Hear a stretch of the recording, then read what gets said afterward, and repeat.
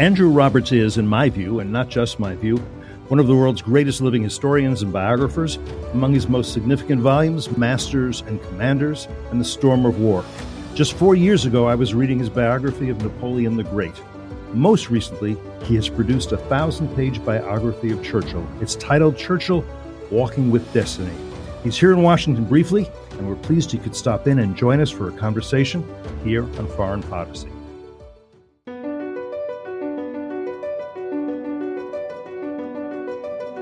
Either the U.S. enforces some rules in the world, or there are no rules. Every U.S. president has tried to diminish tension with Russia, has reached out to the Russians. Most of those have failed, especially when Vladimir Putin became the leader. They're still killing guys who joined the jihad in 1979 or 1980 or 1981 who are still in the game. We are seeing a ramp up in North Korean cyber capabilities over the last decade. Iran is basically putting forth these claims of nuclear innocence, that they are doing nothing wrong, that there are no violations, and that's just factually not correct. I am fearful for what happens to Turkey now.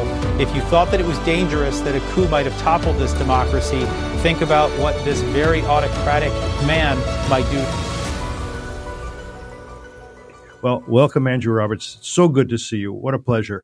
I've got so much to ask you. Look, let me start with this. I think people are curious about it, given how much has been written about Churchill, not least by you. What inspired you to think, I think I'll spend the next few years writing a 1,000-word biography of him? I think the world needs another biography, and I think I'm the man to do it. Yes, you're quite right, Cliff. There actually are 1,009 biographies of Winston Churchill. Exactly. So why on earth should I impose a 1,010th on the world? The answer is that actually there has been in the last 10 years a cornucopia of new sources that have come out. The Queen very graciously allowed me to be the first Churchill biographer to use her father's diaries. And Churchill, of course, met the King every Tuesday of the Second World War, and the King then wrote down what Churchill said. So we have new hopes and fears, aperçus, gags, the lot from Churchill, which has been a tremendously helpful source. We also, and the King was trusted implicitly by Churchill. He told him all about the ultra secrets, the nuclear secrets, where he was going to attack, who he was going to sack, and so on. And they became very, very close, which they needn't have been at the beginning, because Churchill had supported the King's elder brother during the abdication crisis. So all in all, we have that. We also have 41 new sets of papers at Churchill College Archives in the last 10 years. We've got the Russian ambassador's diaries for the first time, Ivan Maisky.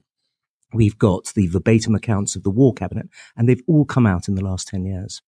An unfair question is to ask you what you learned about him that you really didn't understand previously. Oh, no, it's not an unfair question at all. It's a very good question. And the answer is, he told the King that he was much more irritated, angry, frustrated about the United States not getting involved in the Second World War more and earlier, which is something he couldn't say to anyone else. He couldn't say it to the cabinet. He couldn't say it, of course, to Parliament or the people. But he was in a state of total frustration that in this war that he saw, correctly in my view, as a war for civilization and democracy, the greatest democracy in the world, was standing back and didn't go to war against Adolf Hitler until Hitler declared war on them. So there was this grinding sense of frustration. Whereas, of course, in public, he had a very positive and friendly outlook towards the United States. And of course, I think it's fair to say that getting the United States involved, getting Roosevelt to commit to this conflict, this was a great challenge and a great achievement, because there were, as there are now, on the right and the left, I would argue, those in the United States who say these foreign wars really need not concern us. Well, that's right. And you had Charles Lindbergh and the isolationist movement, and they were very tough. And they, of course, had an awful lot of people in Congress and the press, and in the country at large. So I don't want to ever underestimate President Roosevelt's record in trying to bring America closer and closer into the conflict. He did, certainly in the patrolling in the Western Atlantic. But actually it did ultimately, of course, come down to the Germans declaring war 4 days after Pearl Harbor. Great mistake on the part of the Germans, which I've never quite understood. It's a fascinating mistake that Hitler made. Yes, he, of course, like all the other senior Nazis, had never visited America. He didn't understand America. He thought that America was run, as he said, by the Jews and the blacks, which obviously he hadn't taken a close look at the Roosevelt administration. And that therefore that they would be bad fighters. Whereas, in fact, when you see all the statistics, they make very good fighters. So he put his ideology above the best interests of the Reich. Now, this is not the same question I just asked you. The public has an image of Churchill based on 1,009 biographies and based on films, not least Gary Oldman's portrayal of Churchill in The Desperate Hours. If I have the title right. The Darkest Hour. The Darkest Hours, thank you. So what does the public misunderstand about who Churchill was? Well, I like that movie very much. I thought that Gary Oldman's prosthetics look amazing. That way in which he had that smile, the sort of glint in his eye was a delight. But the problem with it was, and as I say, I really like the film. The problem with it was that it argued that Churchill didn't just decide himself that Britain was going to fight on, but in fact he had to go into the underground, into the subway, and take a sort of focus group on the subway, and then he had to be told by the king in his bedroom at midnight, something that simply did not happen at the number 10 Downing Street. In fact, both of those things tend to detract from the thing that people should know about Winston Churchill, which is that it was pure leadership. It was him outmaneuvering his foreign secretary, Lord Halifax, appealing to the wider cabinet, not taking in MPs or what anyone else really was saying, certainly not the Foreign Office, and going ahead with this absolutely key decision, which many people can see as the key decision of the 20th century, which was to continue to fight on in 1940. And I'm going to come back to that. I want to, and before we do, I just want to build up with you a little bit about his early life and who he was, which some people know and some don't. I mean, he came from an elite background, obviously. That would be called privilege nowadays. Sure would, yes. He was the grandson of a duke, and he was born in a palace, the grandest palace in Britain. The royals are envious of Blenheim Palace. But I think it's also fair to say that in addition to the privilege, he had a strong sense of obligation and responsibility, not to mention a strong sense of destiny, which is in the subtitle of your book. Yes, and it's not just in it because it sounds good. It's in it because it came from the speech that he gave, the last volume of his war memoirs, in which he said that I felt as if I were walking with destiny and that all my past life has been but a preparation for this hour and for this trial. What I've tried to do in this book is to unpack that and actually to see the extent that he did believe he was walking with destiny. And it is extraordinary, his sense of self-belief. At the age of 16, he told his best friend at school that there would be great troubles, great upheavals, great struggles, and that he was going to be called upon to save London, save the country, and save the empire. And of course, half a century later, that's exactly what happened. In terms of those preparations, how important is it that he began and made the decision to begin his career as a soldier and as a journalist, by the way? Yes, not just as the best paid war correspondent is what he became very soon. I think it's tremendously important for several reasons. The first, of course, is that it meant that he saw war close up. It was never true that Churchill was a warmonger. He knew what it was like. He'd lost so many friends in the 5 wars that he'd fought before the Second World War. He was instead someone who hated the concept of war, but realized that if you had to fight it, you had to win it. The second thing was it really helped with his journalism being so immediate, really helped with his speechifying. It meant that his speeches were also incredibly immediate, and he liked to use short words and Anglo-Saxon words and the rest. And lastly, I think the way in which Churchill was able to show incredible bravery on so many occasions, the charge of the 21st Lancers at the Battle of Omdurman, for example, the great last great cavalry charge of the British Empire. His unit took 25% casualties. And then the year later, his train was ambushed and they took 34% casualties. And he showed great bravery on both occasions. Then he escaped from a prisoner of war camp a couple of months later and trekked through 300 miles of enemy territory. This was a guy who had enormous physical courage as well as moral courage, of course. I want to come back to those wars also, but one other thing I want to get in just is his family life. It was not an easy family life. He had a father who was aloof. He had an American. His mother was American. There was that wonderful quote you have that he loved her, but from afar. She shone for me like the evening star, brilliant but at a distance. Yeah. So his parents were these were parents who were not a constant source of love, affection, and support. Can I say that? The exact opposite. Yes, I think you're being kind to them. I wanted to talk a little bit about some of the wars he fought, not least in the Sudan, because today we're fighting a war in this world, I would argue, against Islamism, jihadism, radical Islam, call it what you will. He fought in a similar war as well. The River War that he wrote 2 volumes on was that sort of war. It was against a Mahdi. It was against what we call today jihadists. No? Yes, yeah, the Khalifa, who was the Mahdi's successor, was just as much as the Mahdi a sort of. It's not impossible to equate him with sort of Osama bin Laden kind of figure. Charismatic, highly intelligent, extremely evil and dangerous. And so when Churchill went out to the Sudan, he saw what he'd always earlier seen in the Malakand field force and in his fighting on the northwest frontier of India, which was also, of course, against Pathan tribesmen. And indeed in the Swat Valley. I mean, he was precisely geographically where the kind of fighting that our countries have been involved in over the last 15 years. And he came away with a very powerful sense of the fanaticism of Islamic fundamentalism.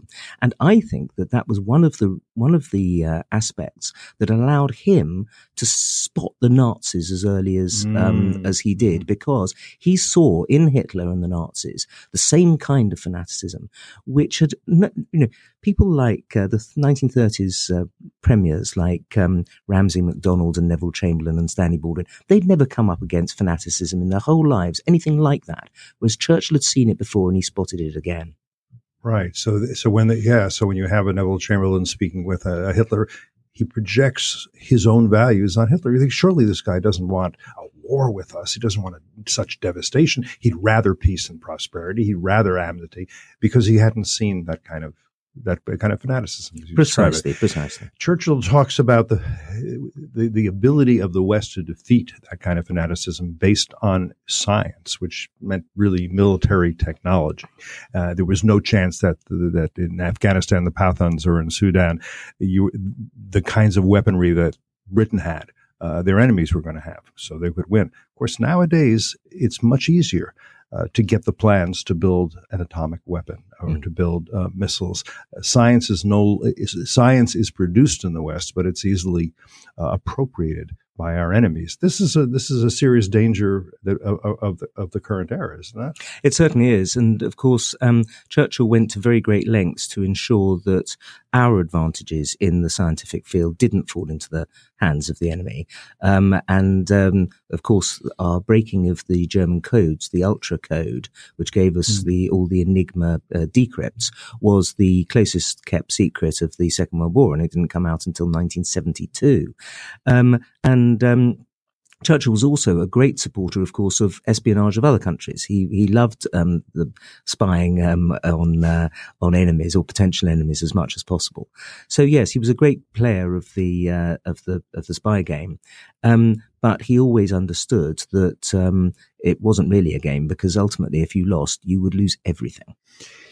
He was a polymath with few equals, and perhaps no equals in the entire century when you think about it. He wrote 37 books. 37 books.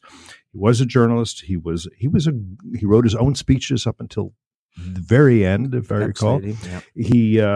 He painted, and he painted really well. I think so. Yeah. And he laid bricks for relaxation. Yeah, I mean, what amazes he built some of the buildings at Chartwell, his lovely manor house in Kent. I mean, really, one wonders how anyone would have time for. I suppose he didn't waste time on Twitter. That helps, but oh, by the way, no. Well, Cliff, I think he'd have been absolutely brilliant on Twitter.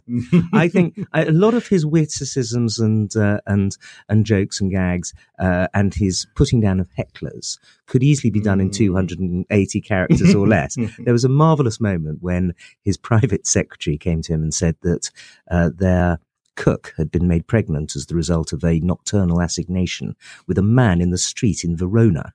And Winston Churchill immediately replied, obviously not one of the two gentlemen. That's great. He was also a strategist. Nowadays, everybody likes to think of himself or herself as a strategist. You can't turn on the cable TV without seeing a GOP strategist, Democratic strategist. My impression is that there are very few people who really think strategically. People can think tactically, but not strategically in the sense of here's how this all plays out 10 moves on the chessboard. That's right, yes. In both the First World War and the Second World War, he thought of himself as a strategist. He was right in a sense in the First World War and completely right in the Second. With regard, he had of course been to Sandhurst, so he'd studied strategy and he'd read enormous amounts of military history and military biography.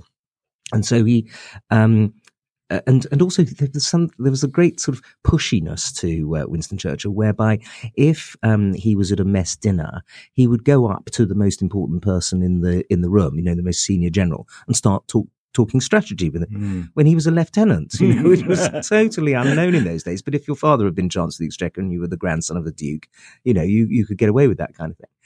But of course, the great disaster struck in 1915 when his bold genius in many ways, strategic move to send the Royal Navy through the Dardanelles Strait, the Narrows, and try to knock Turkey out of the Central Powers, came to a disastrous and devastating series of attacks, just as bad as anything that we'd seen on the Western Front, and led to the killing or wounding of 160,000 Allied troops. Yeah, Gallipoli was a huge mistake, which he, I'm sure, felt terrible. But I'm sure he also learned from it. That's not, let's be honest. Yes, this is the key thing. He did. And what the key thing he learned was never to overrule the chiefs of staff. So in the whole of the Second World War, he did not once overrule Alan Brooke and the other two chiefs of staff. They had rows, titanic rows, and Brooke would sit there breaking pencils in half, saying, "No, I disagree with you, Prime Minister."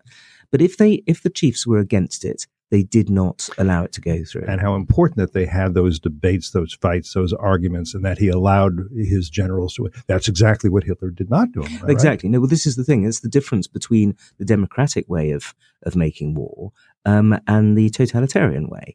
In the Wolfschanze, 1,600 miles behind the German lines, the Führer would listen to these generals, sometimes listen for up to an hour to generals, including men who had far better grasp of strategy than him, like Manstein or Guderian or Rommel. And then he would go back and do precisely what he'd originally said he was going to do at the beginning of the meeting. Whereas with Churchill and the chiefs of staff, and also, of course, once the Americans were in the war, the American chiefs of staff and FDR, you had a creative tension that, although there's no doubt it was always tense, did produce a strategy that was far, far better. Exactly. He loved the British Empire. And today we say the word empire with tremendous disdain. I don't. Well, that's good. So talk about what he saw, what you see that perhaps he didn't. Why empire? Why empire, imperialism? Why they maybe should not be dirty words as they are in so much of the West? Winston Churchill fell in love with the empire when he went out to India in 1896 as a subaltern in the 4th Hussars. And he looked around and he saw a country, a vast subcontinent, that hadn't seen anything but internal peace since the Indian Mutiny in the 1850s, and was not to, of course, until the transfer of power in India. He saw a country that had, under the British, increased its land under cultivation by 8 times, that had increased the life expectancy of Indians by 100%. They doubled it. Who had created railways and universities and industries that hadn't existed before, that had protected the Indians from far more rapacious and unpleasant regimes such as the French Empire, the Spanish, Italian or Russian empires, Portuguese. And also who had given the English language to the Indians, which brought them into the rest of the world, which gave them the same weights and measures right the way across the subcontinent, and had unified the subcontinent politically for the first time in its history. So he didn't think of it as something like the Marxist professors of the 1960s as some exploitative institution that did nothing for the Indians. It did an enormous amount. Not only, also, of course, now I'm on to my rant here about this, it abolished the horrific practice of throwing widows onto the funeral pyres of their dead husbands, sati. It did, and crushed Thuggee as well, the ritualized murder of travellers. The British Empire, he thought, had done an awful lot of good for not just India, but for most of the rest of the colonies that we had colonized. But of course, if we're serious multiculturalists, we can't judge the throwing of widows onto the funeral pyres of their husbands, can we? No, and that's why Churchill was not a serious or indeed any kind of multiculturalist any more than I am. But so in UK, certainly must remain controversy over Churchill. My guess is that Jeremy Corbyn of the Labour Party doesn't have his portrait up in his office. No, actually, he's under attack a lot from the ultra left at the moment. The people around Jeremy Corbyn all universally hate Churchill. His statue was vandalized in a left-wing march a few years back. Only last year, a cafe was smashed up by people just because it had a pro-Churchill. It was called the Churchill Cafe. People who go to universities and try to say anything in favour of Churchill and the empire can be shouted down. So, yes, he is under attack. But I'm hoping that maybe with this book, being able to educate people about the truth rather than the appalling avalanche of rubbish and lies that you get on the internet about him, this might slow down a bit. The 1930s was perhaps the hardest period of his life. They were called the wilderness years. He, again, as we discussed, saw the rising threat from Hitler, wanted Britain and the Europeans to do something about it. They didn't want to. He was called a warmonger at that point because he was saying we should rearm. We have to be prepared. This is going to happen. But he stayed strong through those 10 years, even though most people thought he was wrong. And this is another reason that I subtitled the book Walking with Destiny, because although everybody by 1937, when Neville Chamberlain came to power and didn't appoint him to the cabinet, everybody thought that Churchill's career was over and he was a has-been. Yeah. And so you have this, even, I'm afraid to say, his beloved wife Clementine really thought that he was now never going to be Prime Minister. Only one person still thought that he was going to be Prime Minister, but that was the key person. Winston Churchill himself did. And so he stuck to his guns, and even though they tried to deselect him from his Conservative seat, he carried on saying exactly the same things, and was, of course, ultimately, on the 15th of March 1939, when Hitler invaded the rump of Czechoslovakia and entered Prague, proved right. And of course, because the UK did not prepare for this war, because by the time it was more universally recognized how threatening Hitler was, he had already taken France, he had already taken Czechoslovakia, he had already invaded Poland. There were those saying, and you can see the argument, maybe he was right, but it's too late now. The best thing we can do is negotiate some kind of separate peace and let the Germans do what they want to do. And on the continent, we're not part of the continent. That's right, yes. It would be the policy of Lord Halifax, the Foreign Secretary, Rab Butler, and probably quite a few other members of the Chamberlainite wing of the Conservative Party, which was in a huge majority, of course, in the national government at that time, to say, look, we've got the troops back from Dunkirk, but with no ammunition, no tanks or heavy artillery. How on earth are we going to prosecute this war? Where are we going to attack? When is this ever going to stop? France has been knocked out. There's no prospects of us being able to return to the continent. The best thing to do would be via Mussolini to do a deal with Hitler whereby he kept Europe and we kept the empire. And there were these siren voices who were saying that. And despite being a great imperialist, of course, Churchill said absolutely not. And if you think what would have happened if Hitler, instead of having to keep 30 to 50% of the Luftwaffe in the West protecting against the RAF bombing offensive, had been able to use it at Stalingrad or Leningrad or Moscow. I mean, he captured Stalingrad. He subjected Leningrad to a 1,000-day grueling siege. And he got to the underground stations, the subway stations of Moscow. Had he had the whole of his Luftwaffe, he could have got further than that and pushed the Russians beyond the Urals, by which time, after a year or two of that, he'd have come for us. And eventually, of course, we discussed the United States decide to join with Britain in this war. Churchill's relations and feelings about America were more complex than most people probably recognize, and not least in regard to FDR, who I think he admired. But talk a little bit about that so we get that right. Yes. Churchill, although in the September 1943 Harvard speech, which is the high watermark really of Churchill's pro-Americanism, he was advocating a common citizenship.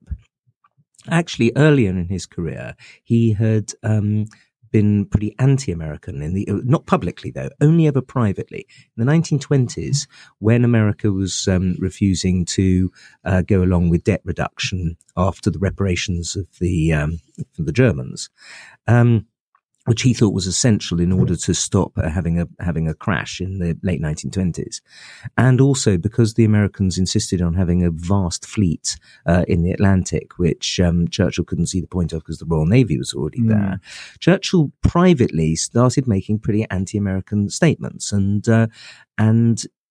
it wasn't until he actually came here in 1931 and 32, where he was very nearly killed, by the way, in a car accident on Fifth Avenue in New York.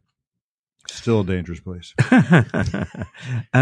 He changed his mind at this point. And the reason he changed his mind is that he went on a huge sort of book tour, basically. Took him thousands of miles, many cities, dozens of states.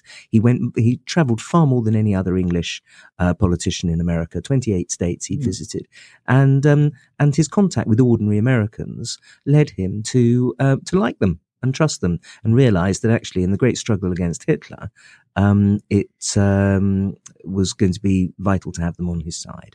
Franklin Roosevelt, it seems to me, saw Stalin somewhat through rose-colored glasses.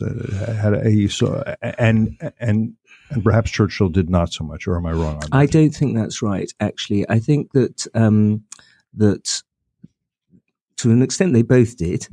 Churchill came back from the Yalta Agreement of February 1945, telling his cabinet that he believed that we could trust Stalin on issues such as the future integrity and independence of Poland. Whereas it was clear that Stalin had spent the entire Yalta conference just lying to both FDR and Churchill about his plans for taking over Eastern Europe. And so I'm afraid Churchill was just as much taken in. But in a way, it wasn't even a case of naivety, because great statesmen of that ilk aren't genuinely naive. They just see alternatives and what would extrapolate from those alternatives. And when you think of what the alternative would be, it's very difficult to know what you could do about Poland, which had millions of Red Army soldiers stationed there, and which was not about to be given up by them. So it's terribly difficult. It's appalling. And the whole story of the end of the Second World War is, of course, appalling with regard to Poland and Eastern Europe. But it's very difficult to see a genuine different outcome. Right.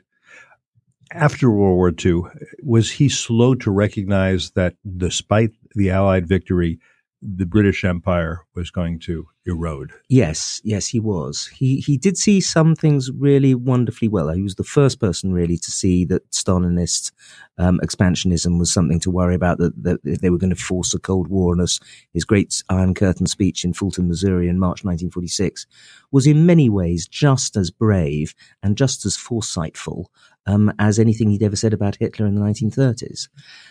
But he wasn't able to see the empire clearly.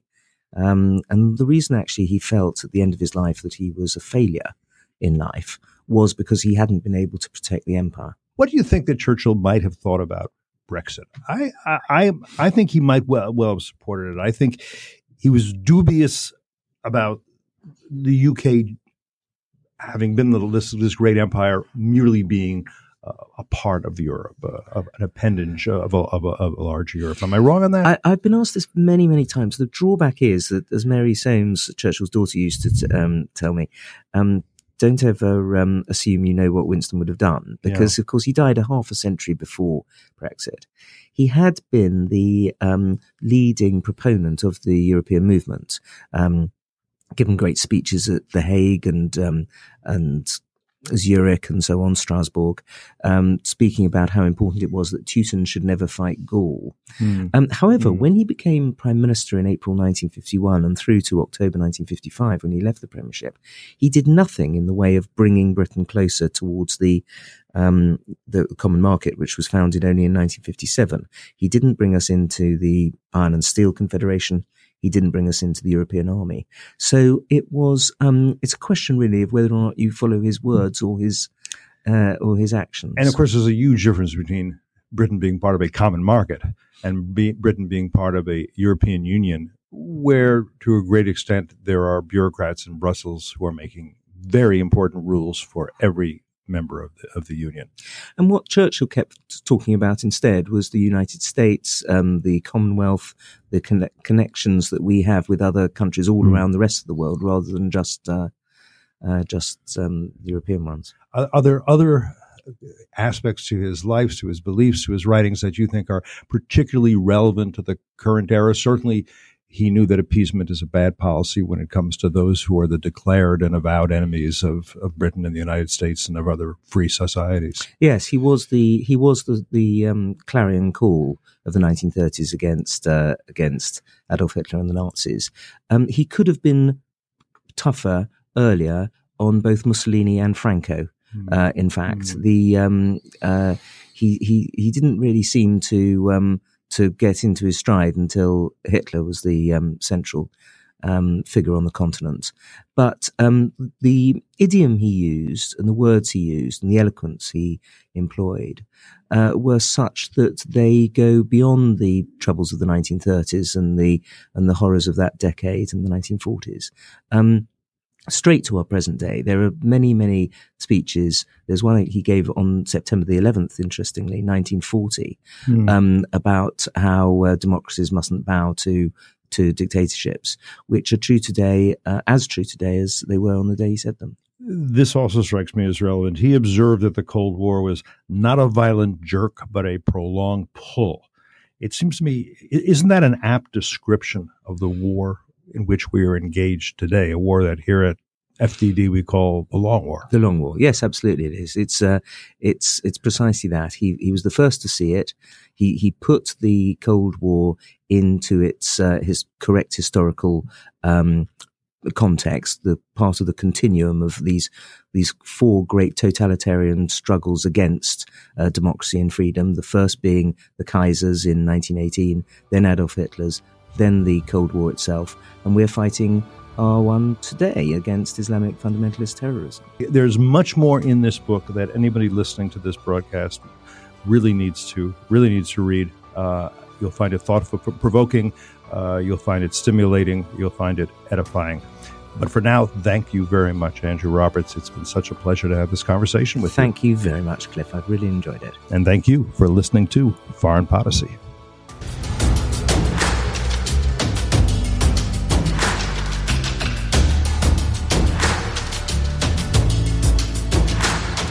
Thank you for listening to this week's episode of Foreign Policy. As always, find and subscribe to our show on iTunes, Google Play, or Stitcher. If you like this week's episode and have feedback for us, please leave us a review on iTunes. We'd appreciate your thoughts and your criticisms, too. We hope you'll join us again in the future, but until then, I'm Cliff May, and you've been listening to Foreign Policy.